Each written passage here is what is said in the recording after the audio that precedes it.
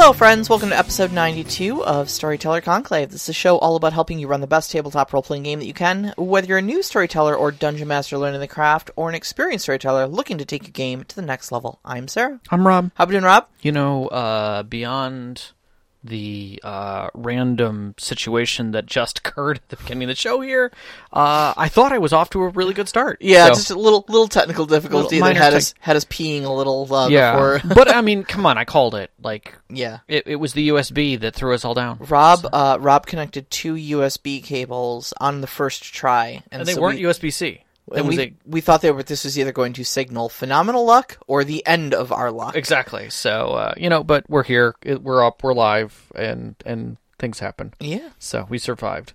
So, you have been playing video games from the very, very beginning, yeah? Yes. I mean, like I had Pong. Yeah, we're old. We're old. Like...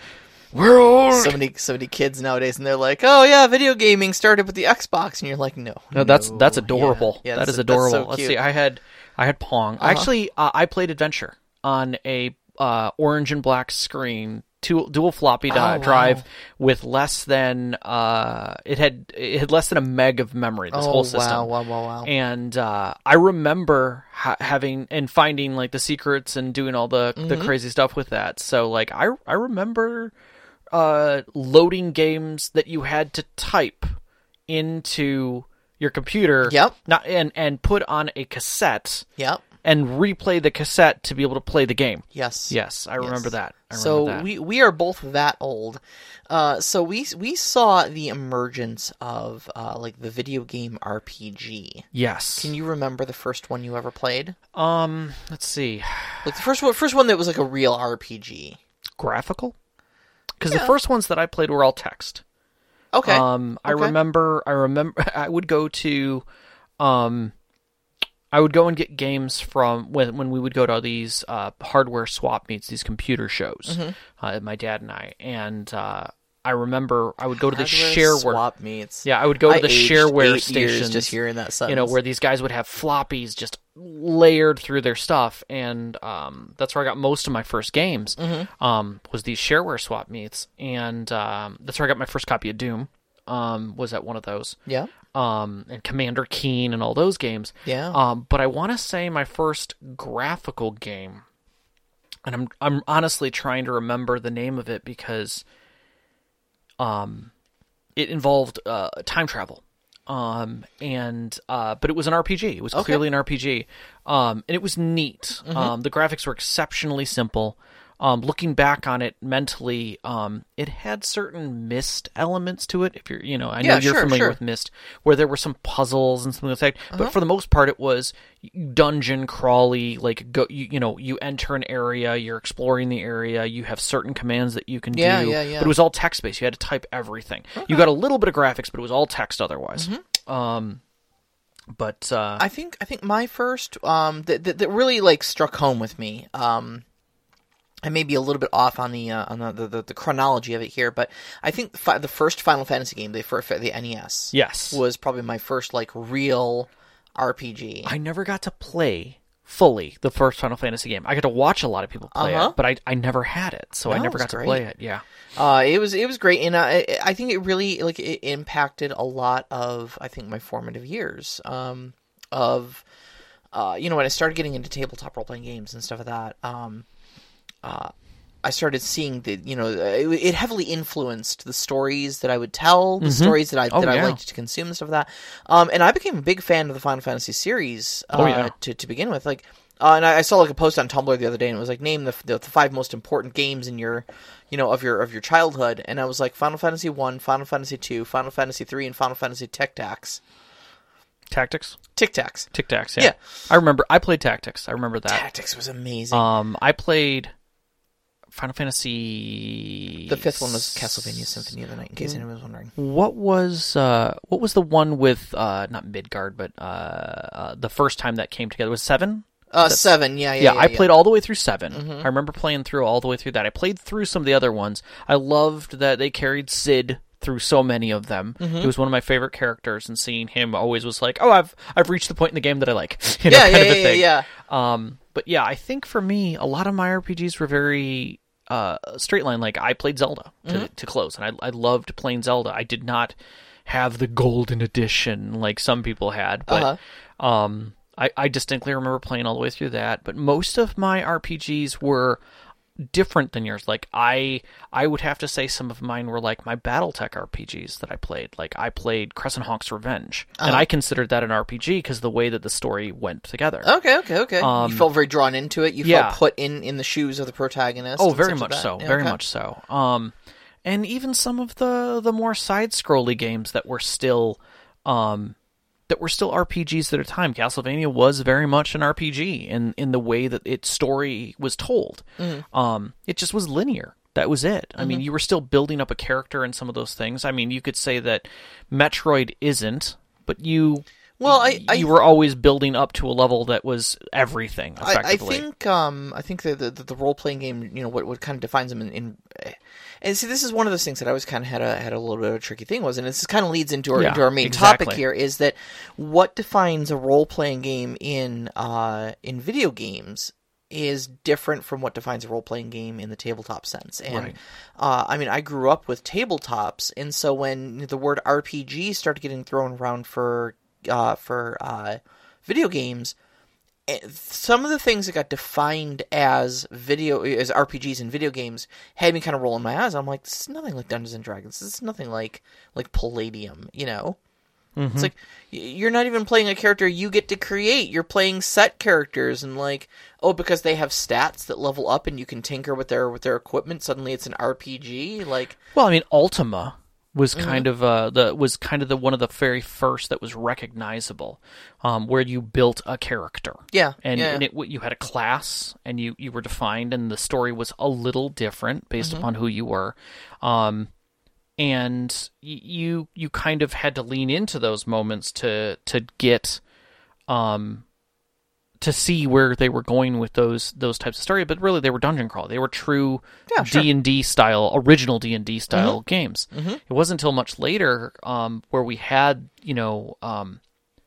a more open world, maybe not as open world, but more open world where you could go back and forth to places like you did in Final Fantasy, where you could beat the game without doing everything and the side quests and things like that, where there was a linear progression, but at the same time, there were other stories to be told, little things and side things. And I think that's really where I saw the difference in RPGs is like, wait a second, what do you mean you did this thing? Oh yeah, if you go to this town and you go up this thing and talk to this girl, she'll say that she was looking for this flower. But then during this other part of the game, if you're in this certain quest and you go through this side chamber, there's a flower there that you can pick up and it becomes an item. Then when you go back to her, it gives it to her, but otherwise you can't sell it or do anything with it. But if you give it to her, this whole thing happens. You're like, how the hell? Where was that in the game? Right. Like I played this game 4 times. I never found that. Exactly. No. And that's really where those kind of aspects came from. And I think that really kind of helped push those extra storylines and gave people something else to look forward to. So I think that's where the idea of open world in games really started to blossom. And now we have things like The Witcher, Skyrim. You've got in MMOs where you can pretty much go wherever and do whatever you want. Oh yeah.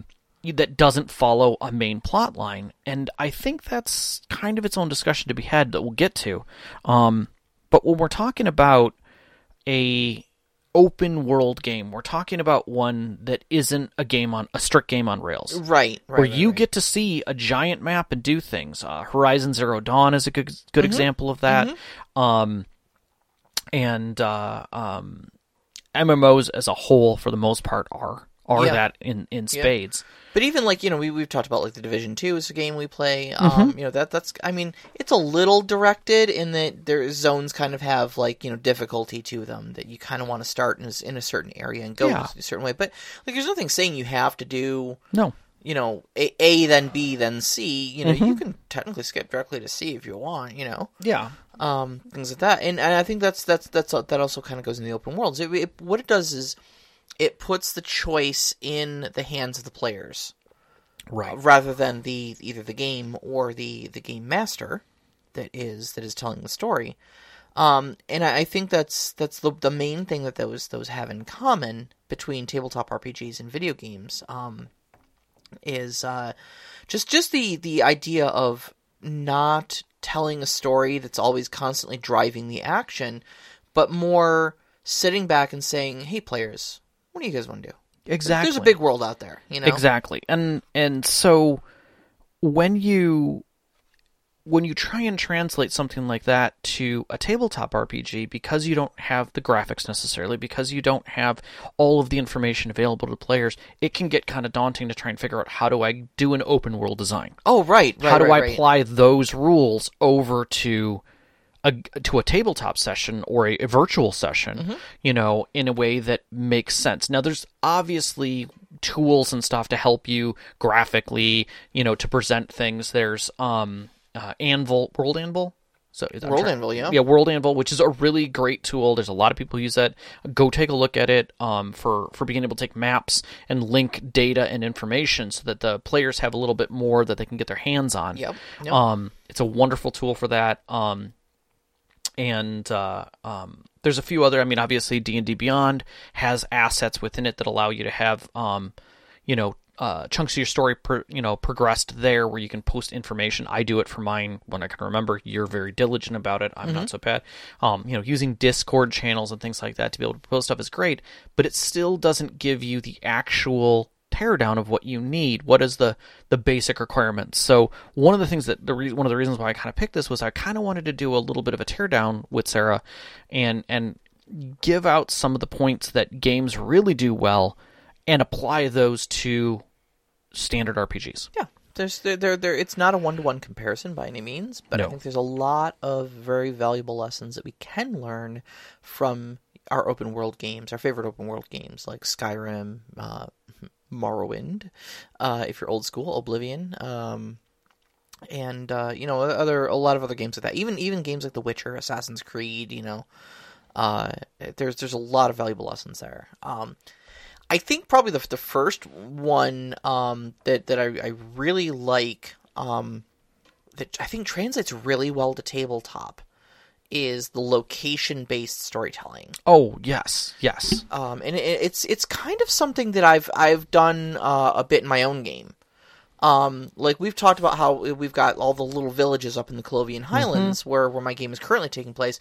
And when I laid that out, my goal was essentially to give each little town a story. Yes. And so whenever it didn't matter where you went, wherever you went would have something going on.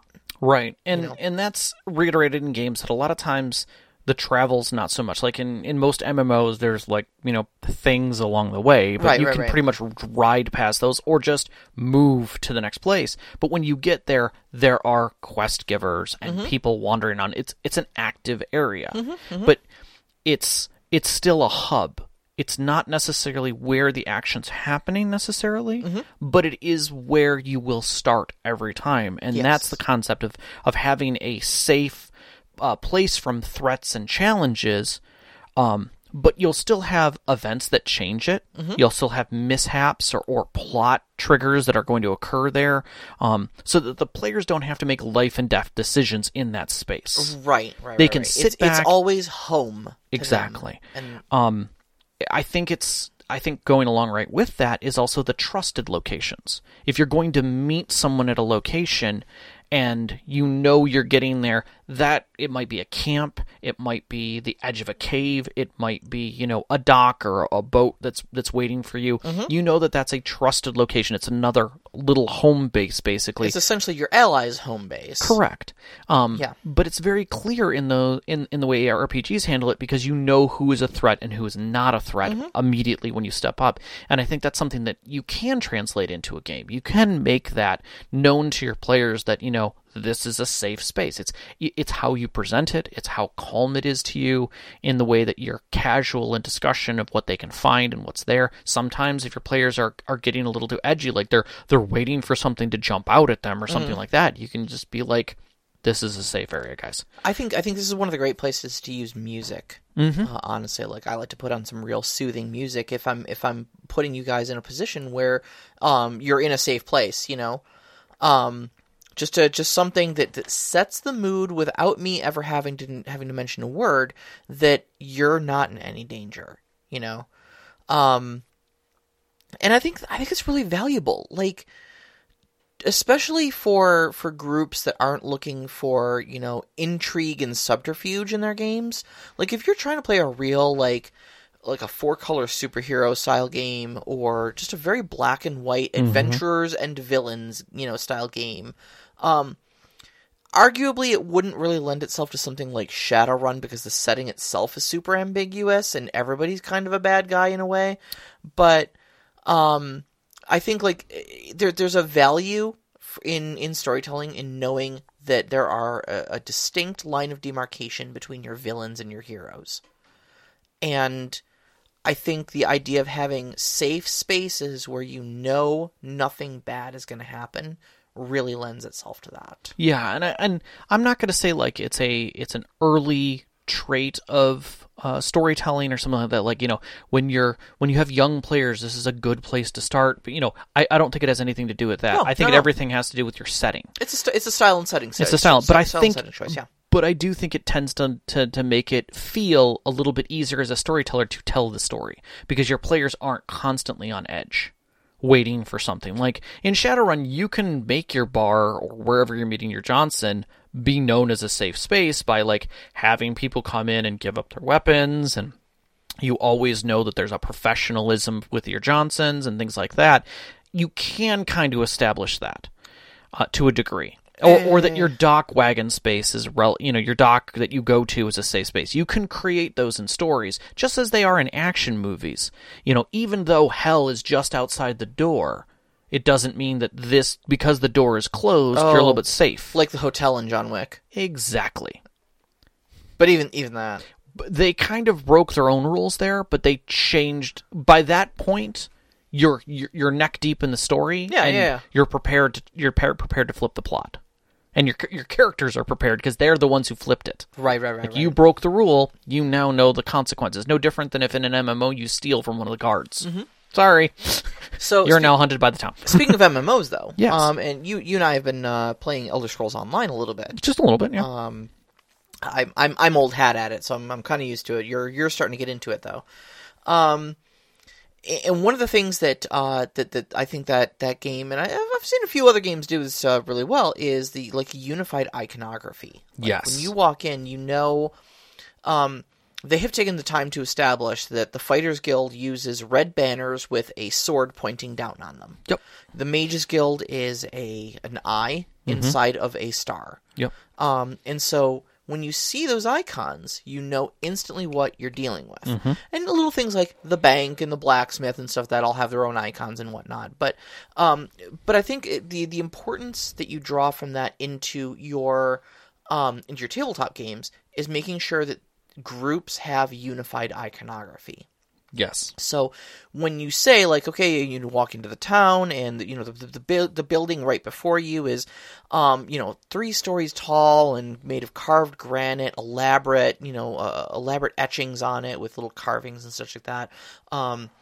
Tall windows and long red banners with swords pointed down on them. Mm-hmm. All of your players, without you ever having said the words Fighters Guild, know what it is. Should know what they're looking at. Right. Likewise, if they, roll up to an encampment and they see a bunch of tents, and one of the standards, on their way in is a giant green standard with a sword pointing down on it. Mm-hmm. Oh, what the hell's the Fighters Guild doing here? Yeah, exactly. And maybe it's a recruitment, maybe it's a different camp, maybe a fight's going on and they're the ones leading it. Now you know. Mm-hmm. But it makes the world feel connected that way. Exactly. So I think doing kind of universal iconography helps, but not only does it help you and your players, but it also helps tell the story of the area. Not everyone is highly educated. Not everyone who comes to this town instantaneously knows to ask somebody where a certain thing is. There aren't signs for everything outside of every door that's words. Mm-hmm. I mean, honestly, that kind of signage probably is and wasn't that common. Like, if you walk down the street and you want to know where the hospital is, there's usually a blue sign with a white symbol on it, and you're like, oh, that means there's a hospital nearby. The words underneath it usually tell me the distance and direction. It's things like that you have to go to the least common denominator. Foreigners will not always know where things are. And they don't even have to be that foreign. They could literally be 2 cities over, and they still don't know where things are. Right. So keep that in mind for your players doing the same thing. When you're dealing with the interaction on those people in the town, that's where we've kind of talked about before, is that you'll always have, individuals that are just milling around, but it's up to you as the storyteller to direct them to the NPCs that are important. In games, they put a little diamond over their head or something, and you know that that's the person that they can talk to. Right. Or my favorite thing is like in MMOs and like even in Skyrim, this is the city of Falkreath. Oh, those 4 buildings over there? That's the city? Yeah. Okay. Yeah. So, there's only one blacksmith in town. If you need blacksmithing supplies, guess where you're going, right. But like in tabletop RPGs, you don't necessarily need to do that. Or do you? Well, I think one of the things you brought up today earlier without realizing it is that one of the things as a storyteller you can do to add life to that is have someone hawking. Like, maybe there's a young lad outside of the blacksmith shop talking up the finest of the armors and pointing out, weak links in people's chainmail that's falling off. And, and now he can direct them to Falgar, the, local blacksmith. Or I dare say you don't even need to. Because if they say, I want to go to a blacksmith, guess who that blacksmith's going to be? Sure, you've got infinite selection. There's blacksmiths all over there. We pick the 3rd one on the left. Cool, it's Falgar. Yeah. Exactly. But the important thing is that first off, bring life to your NPCs. It may seem like simple blacksmith is not somebody that you're going to need to really pour some character into, but I encourage you to.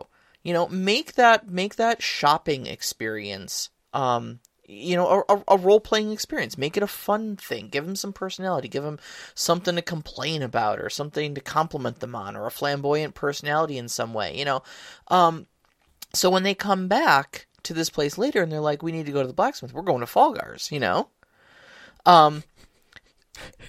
Sorry, I just saw Nox's thing, and I agree. It's a neat thing that you could do, and I've seen it a few times. One town where one guy has 5 different jobs. And he's just a different person. Aren't you? There was an episode of Avatar that did that. Yeah, where the guy literally just changes hats, and he's nope, like, that was my brother. It was a swamp, wasn't it? Yes, it was. Yes. But have recurring NPCs, and I think that's the big important thing. So like when I write down my towns, typically I go through and I pre-prep a handful of NPCs for you guys, a couple of common professions, and then like 5 other random names that are just there. Okay, now this helps with 2 things. First off, you jerks always ask me what's this NPC's name, and I have the answer. It's true. I have the answer because I know you're going to ask. And just have a little snippet of personality for them and stuff like that. But like if you guys say, okay, well, we're going to go and buy maps, well, I already know that there's a general goods store, there's a cartographer or whatever that's going to have those maps, and I already have that NPC's name written down. And you really don't need to do much more than that. Like, you don't need to get into the nitty-gritty of, like, what's their inventory or what does their shop even look like. But just have the NPC, give them a name, give them a snippet of personality, and just be prepared. If they look for blacksmithing supplies, have a blacksmith. If they were going to the tavern, have the innkeeper. Yeah.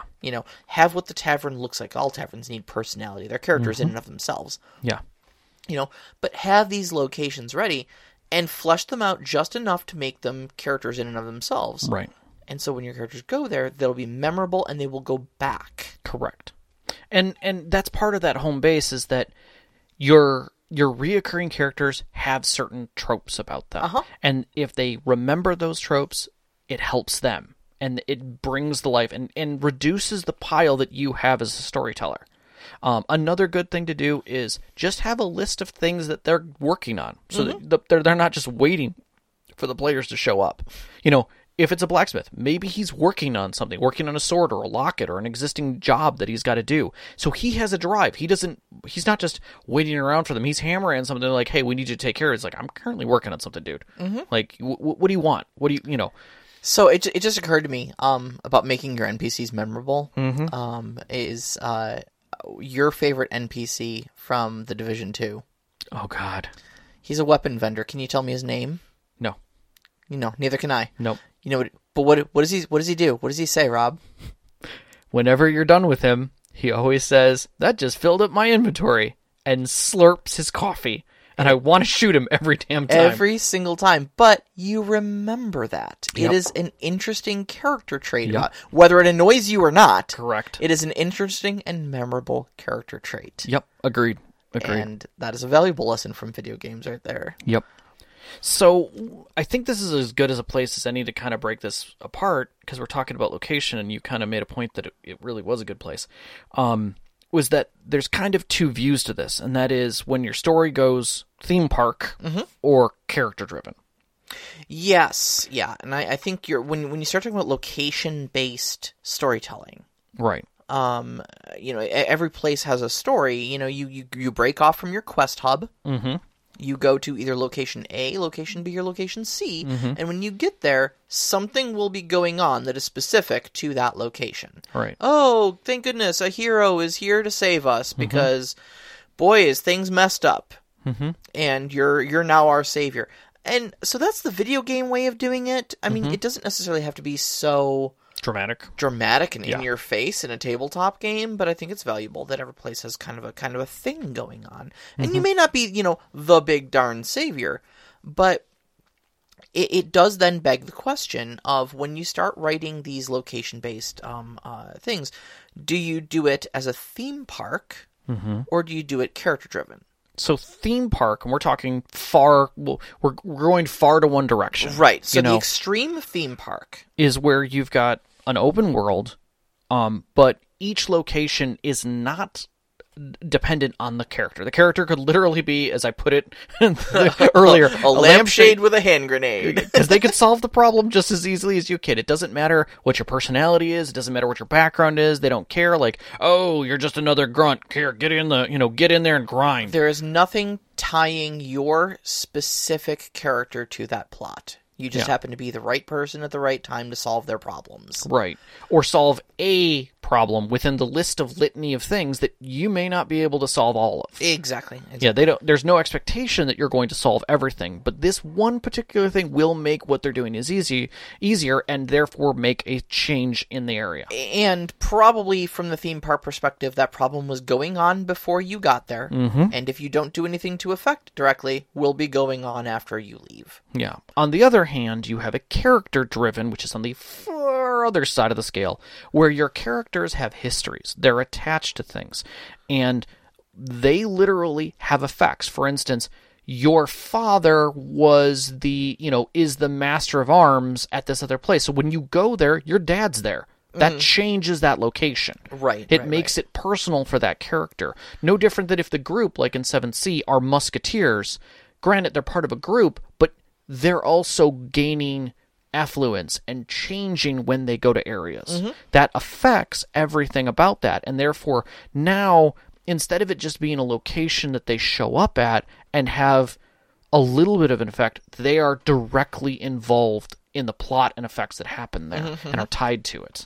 So the big thing you want to, when you're making location based plots and stuff like that, if you are going to go ahead and do things that way, is you need to figure out, and I don't think there's really a right or wrong answer to this. No.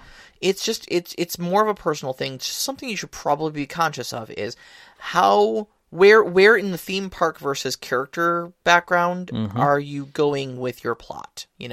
How much do you want to tie it specifically to the characters? How much do you want to just leave it very open that the characters just happen to be wandering into?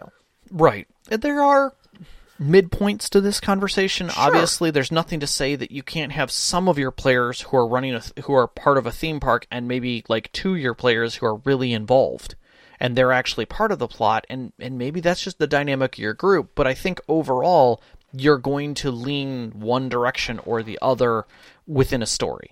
But I think discovering how your players like to play will determine that a lot, and then determine the investment that you really want to put into that. Yes, exactly. I think the main complication with making it more character-driven is that the characters tend to start personalizing it then.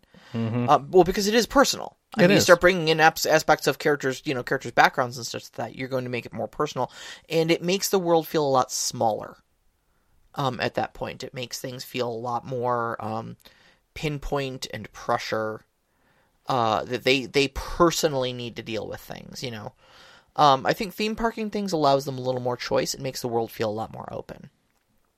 Yes, I don't want to say that it's easier, but I tend to believe theme parking is much easier if you tend to have a very flexible group that is coming in and out. Maybe you have people who don't show up at certain times, because then if the group is down 3 people and the group's like, yeah, we really don't want to go do that thing without them.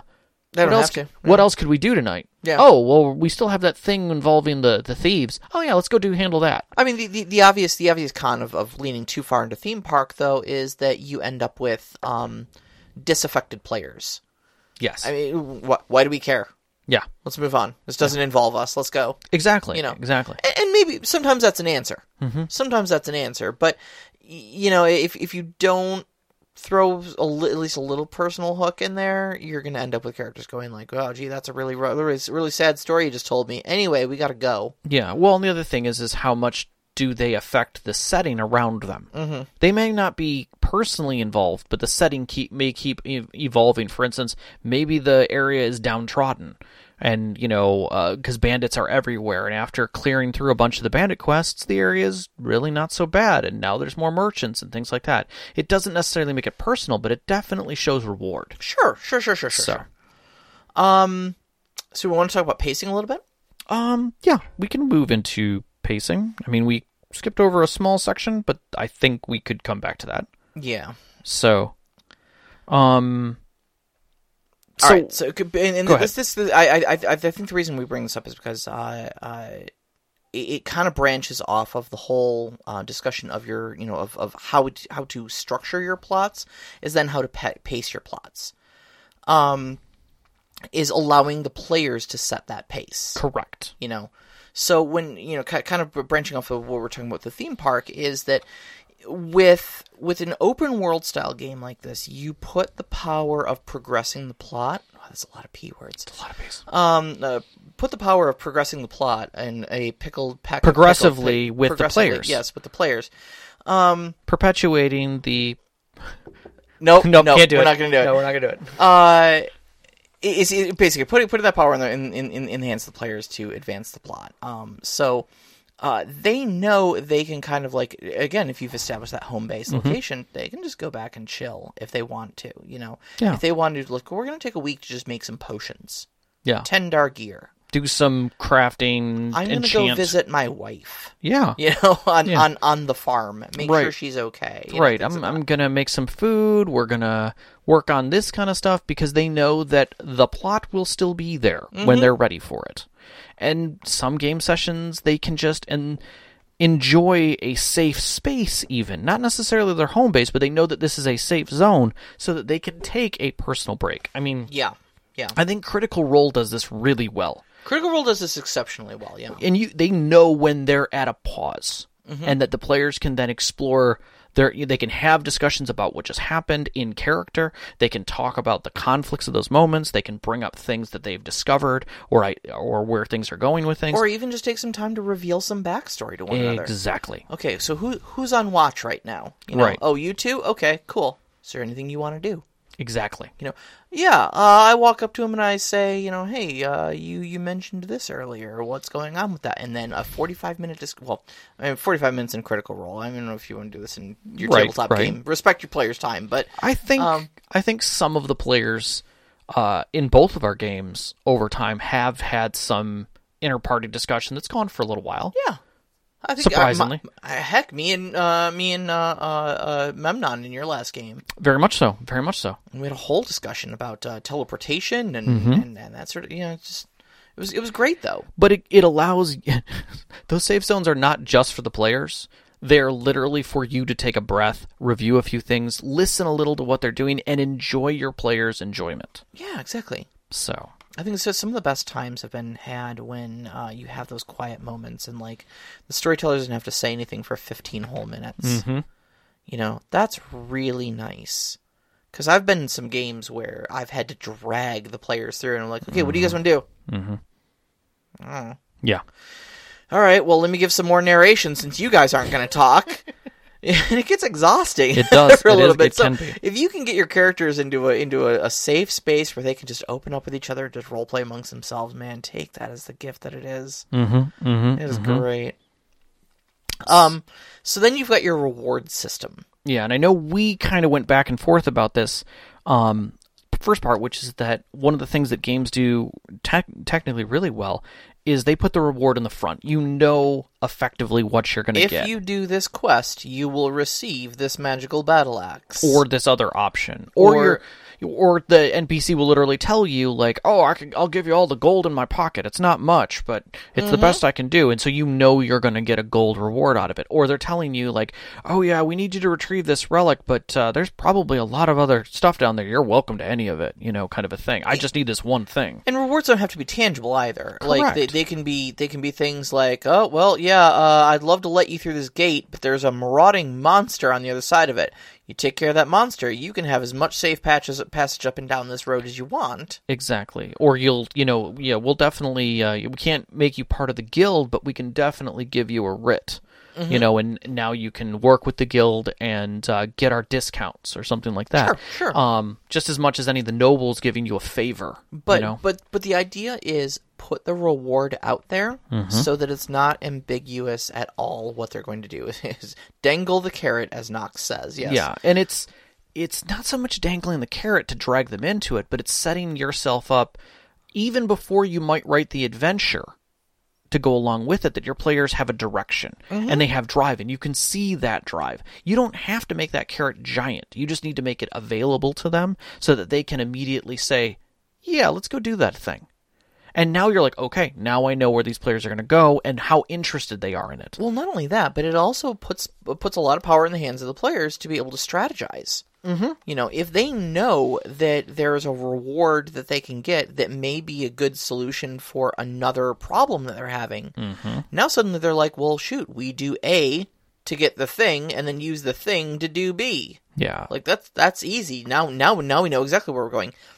And then watching them do that, you as the storyteller get to say, well, cool, I need to write A, and I don't have to write B until next week. Exactly. I've got some time. Reducing the numbers or supplies for something else, so now that they know the big bad guy is not going to have the thing because you just removed it from play by doing this side quest. But at the same time, the one part that I'm going to say is don't do, at least not too often, your princess is in another castle. When you present something as a reward, as a thing that's going to be there at the end, don't take it away without there being other rewards that were received. I mean, if it's a perceived end, and then you take it, you're cliffhanging, and now the players are concerned because they don't necessarily know what's next. I kind of did that at the end of my last game. I'm so sorry. Yeah, you reward blocked.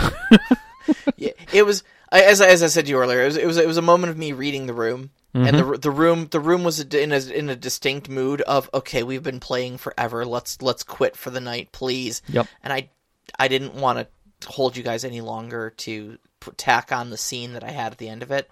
So I thought, I can just do this at the beginning of the next game, and I ended the game, but I did not realize that soured the reward you guys had. Yeah. Yeah. Nice Knox. The Peanuts football. Suffice to say, there will be payoff for it. Just didn't give it to you at the end of last game. I am certain we will see something at the end of it. The other thing is the finish line is not necessarily the reward.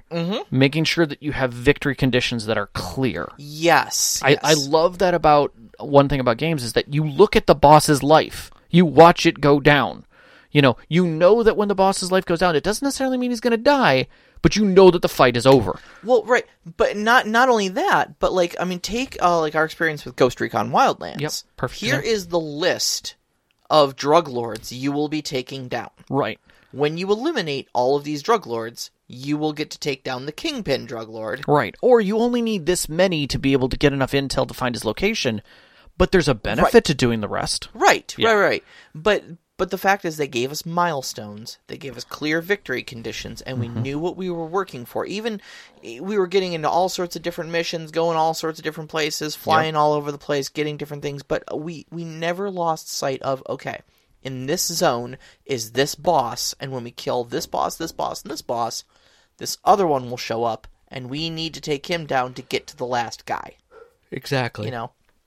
And so it doesn't need to be necessarily so convoluted in your tabletop game, but at least spelling out that, like, for instance, in my game, the Bandit King has 3 lieutenants. Yep. You take care of those 3 lieutenant problems, however, and he becomes a kitten. Correct. And you can easily topple his empire. So, yeah. It's a quick little victory condition that's pretty well spelled out for you guys, you know. Critical Role Season 1 did this really well. Okay. In fact, twice, believe it or not. Okay. The first major arc in the game was the Chroma Conclave. Okay. And 5 chromatic dragons all working together attacked Exandria. And they took a little bit to kind of regroup from the initial attacks and stuff like that, and it was put forth to them that if they collected the vestiges of Divergence, these powerful magical artifacts, they would be equipped enough to fight these dragons. Right. And they were essentially given a shopping list of these different artifacts. Pretty straightforward. Get all the artifacts, and when you feel ready, go fight the dragons. Yep. And then it moved on where the Vecna plotline came in, and you have Vecna, who is attempting to ascend to godhood and basically take the place of the current goddess of death. And even that kind of had a thing because they had to get the favor of a bunch of different gods to be able to do anything to him because he was a demigod. Yep. You know, and to stop him from ascending. So there was these 3 spears essentially that they needed to make. And so there was these quests they had to go on. They're like, we're not going to be able to stop him from ascending to godhood without these things. 1, 2, 3. You know, easy victory conditions. So having those clear-cut definitions let the players know right where they had to head for the next thing. And when something was a problem, if they couldn't get something. Yeah. Exactly. So. Exactly. The kind of thing that I tacked on the end, which I thought was kind of came out of it, is that almost every game has a tutorial at the beginning. Yeah. When you make your character, you get to play and do all of the things. Like, shoot me with your bow. That's pretty good. You know, now try and dodge this. You know, you get to play your character. There's nothing to say that you couldn't do that at a tabletop for people who have never played the system. How many times have you wanted something like that before getting into an RPG system? How many times have we done it for some of our players? Yeah, we have, yeah. I mean, I know you did it for my wife when she was starting out as a assassin. She's like, I don't really understand the dice mechanics behind this or want to do things. Sometimes it's as simple as, hey, here's your quick card of things that you do, you know, so that you know what your action economy is. And there's nothing to say you couldn't do that space both outside of continuity of your game, but also still in session. You know, whether it's 0 or 1, depending on how you look at it, whether it's your milk run that you're doing, but it's out of continuity and they're able to do what they want. But at the end, if they feel something's out of sorts with their character or not quite what they want, let them fix it. Yep. Because you're just in tutorial mode, effectively. Yeah. I let you guys revamp your characters up till, like, I think level 4 or something like that. I gave you a whole level where you were just like, look, we've had 5 game sessions, you know. This sucks. How do you feel? Yeah. You know? Yeah, exactly. I love that flexibility. There's no reason you shouldn't. I mean, let people... Yeah. It's a story. Let people enjoy the game. Yeah, just let them respec, whatever. Yeah, if they want their eyes to be blue instead of green, that's fine. it says gray eyes, but they're really blue. Yes. I'd like to get to these questions because they're really good, and I want to watch the time a little bit on this. So, some phenomenal questions here. All right, where do you want to start? Hulavu shoots his questions so infrequently. Okay, they're always so good. All right, let's do this. So Hulavu asks, one of the things a computer does well is automate the player management, e.g., encumbrance, inventory, money, sure, and environment, e.g., mundane items, climate. How can we implement these types of mechanics in our games in a way that is, 1, is not overbearing, and 2, drives the story forward? Obviously, you cannot implement all the mechanics all the time, so do you have suggestions for when to use different mechanics? I always feel like encumbrance and inventory and money are there when the players want an additional challenge. So, like, in some games, you can crank up the difficulty, whether that changes, like, your crit range or how well you can hit, or, whether or not, you have auto clutch because you're driving or whatever, those types of things. Players, I think you have to, at a tabletop game, you kind of have to gauge where they're at with the system. Yeah. And decide whether or not they want an additional challenge. At that point, you're flexible to do what you want with those and gauge their levels. I mean, I know there was actually someone's write-up where they simply said, like, you can have, one weapon in each hand, or one, weapon / melee in each hand, whether it's a shield or shield, and then one on your back. And that was it. Like, that was your weapon total. You could then have, a pouch for money, which was unlimited effectively, and an unlimited spell components pouch.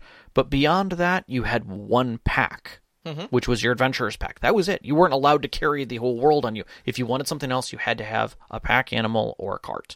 And I was like, okay, that's a pretty simple encumbrance system that keeps the weights down. It doesn't seem like it's anything else. Armor basically just has its basic problems. Yeah, sure. But other than that, it's not like you have 4 sets of armor and 3 helms and whatever sitting around. You've got to be design yourself around that. But yeah, I think it's really up to the players really how deep they want to go into something like that. Because I like to think I would like that style game, but I don't think I would. Yeah, I think it gets too deep, and I think those mechanics can get challenging. I have seen a couple of write-ups where people say the only time that you come up with that is you have a prep moment at the beginning of the adventure, because you actually start in res. Yeah. So before in res, you look at your players and say, okay, you were climbing up the mountain, blah, blah, blah, blah, blah, blah, blah.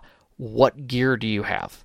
And then they list out the things that they brought with them on that particular adventure out of their stuff. Okay. Because they know what's going on, and they're starting in res. In media res. Yeah. And in this case, like, I kind of like that idea, but I also still think that eats up time of storytelling.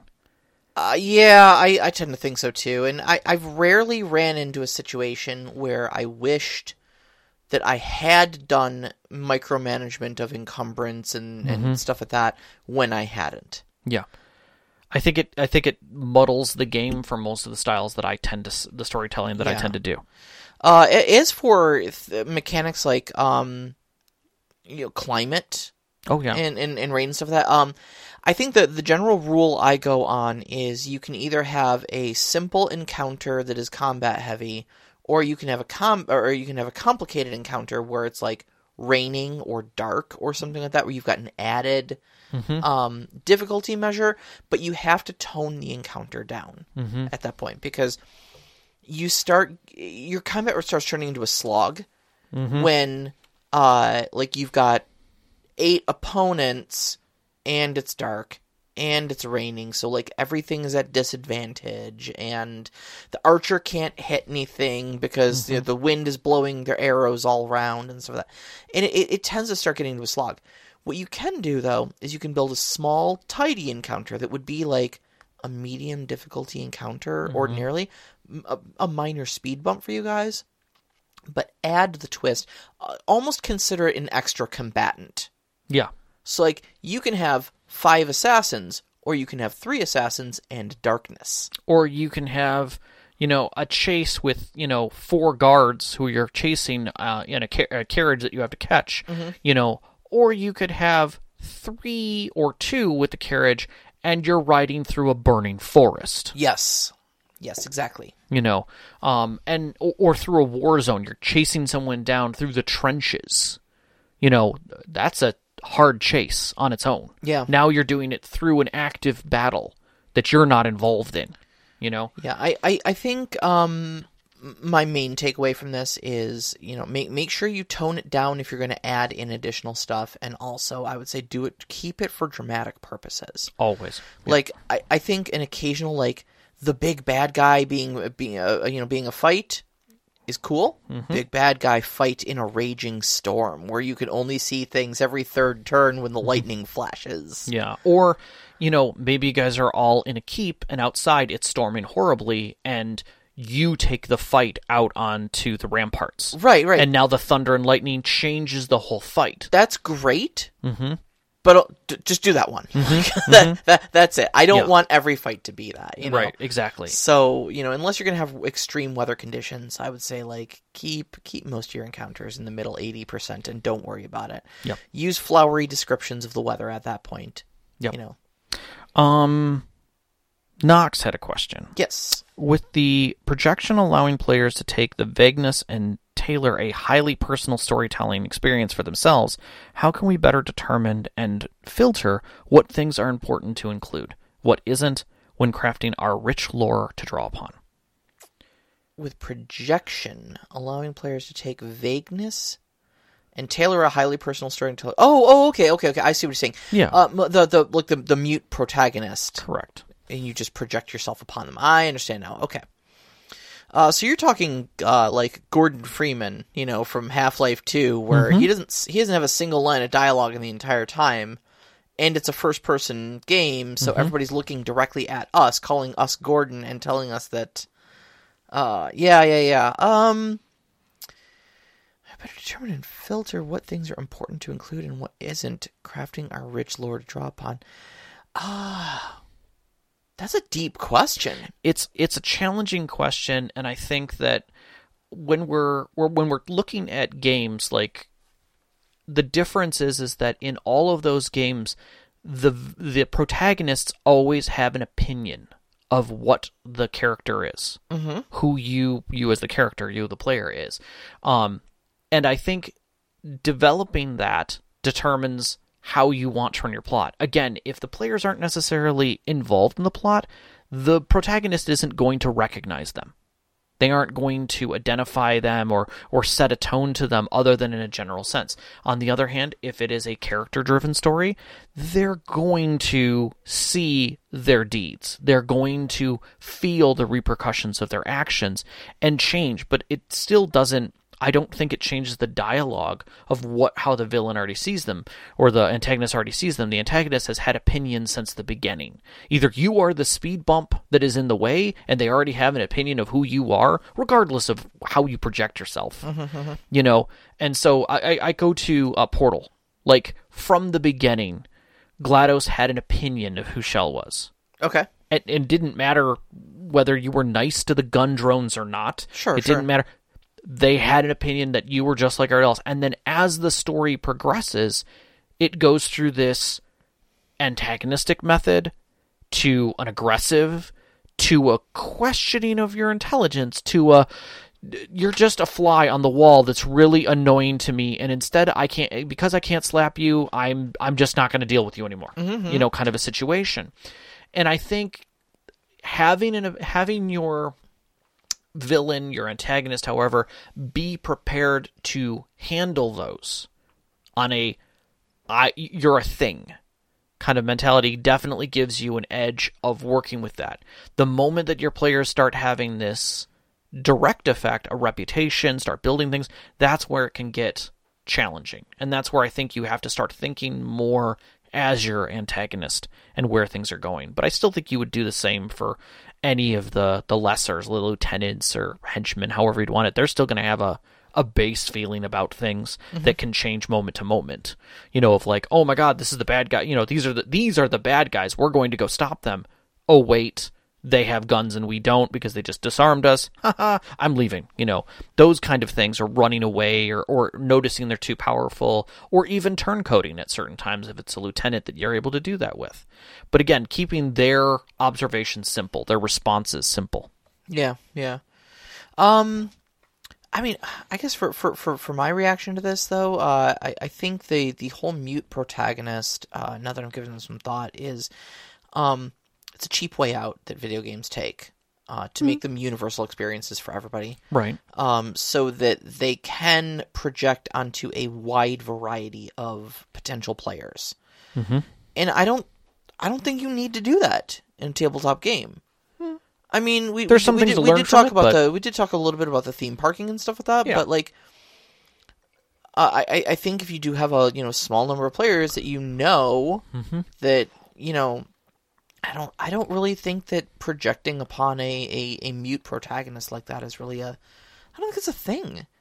And I think if you are trying to do that to kind of make a universal experience that doesn't necessarily isn't necessarily personalized to the particular player, I think you're falling short as a storyteller. I think you're not telling a full story. I think you're telling an adventure. And you're telling a story. I think it's a module at that point. Yeah, you're telling a story at the character, not right. with the character. You're hard theme parking is what you're doing at that point. Yes. And there's nothing wrong with that necessarily, but it's not the direction that we take as storytellers, and it's definitely a lighter approach by far. Yeah, and I think that really brings it back to the whole lampshade with a hand grenade thing. Yeah, like how far does your player, like where do you put the weight? Mm-hmm.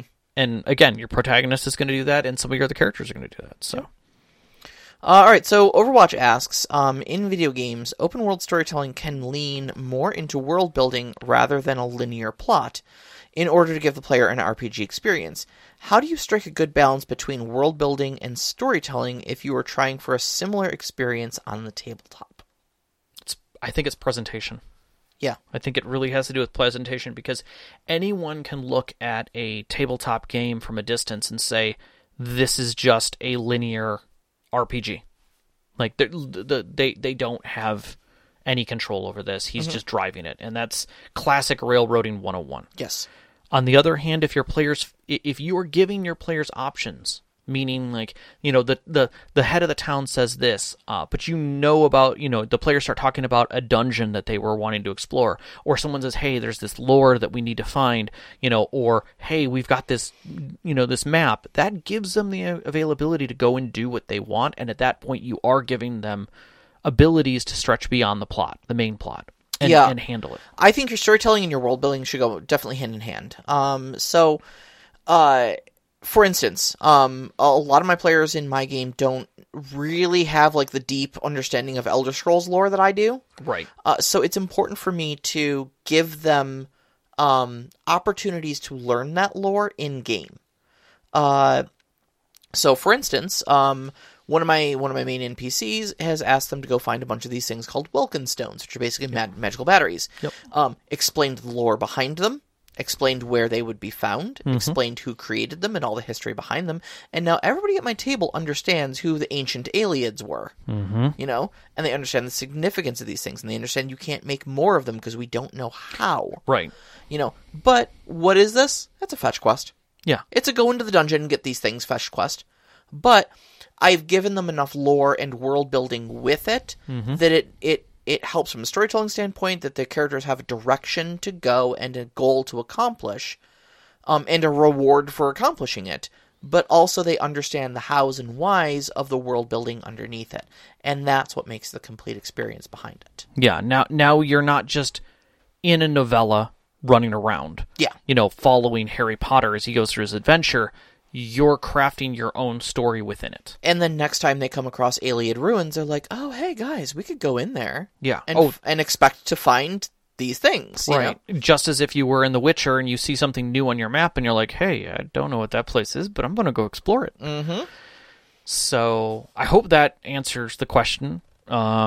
And we appreciate questions every week. We hope that you can come and join us on our Discord and continue with that. Yeah. Because we do really love these questions. My next week's topic, actually, that I picked is Palladium. I'm going to do a show spotlight on Robotech. So that should be a lot of fun. You can find us on Twitter at @SD_conclave, on Instagram at @SD_conclave, on Mixlr, like some of you are listening right now, at mixlr.com/storyteller-conclave, every Wednesday night at 7 p.m. Eastern. You can find our Discord link. We posted it with our Twitter. Also, you can just come to our website at https://storytellerconclave.com. We want to give a big shout out to all of our Patreon members, especially Knox in the Box, Sam, Arcane Asylum, Sparkle Motion, and Veteran. Thank you so much for supporting the show month after month. If you're listening live, our pre-show music was by Arcane Anthems. You can find that at patreon.com/Arcane Anthems. Our intro music is Beyond the Warriors by Geefrog. You can find that at geefrogmusic.weebly.com. And our outro music, which you're hearing now, is Only Our Footprints in the Sand by Midair Machine. You can find that at soundcloud.com/midairmachine/tracks. We'd like to thank our families, Vicky and Sean, who support us every time we do this show. All of our friends who played games with us and have supported us and definitely give us something to talk about. And you, our listeners. We love you. We love you. Good night. Good night.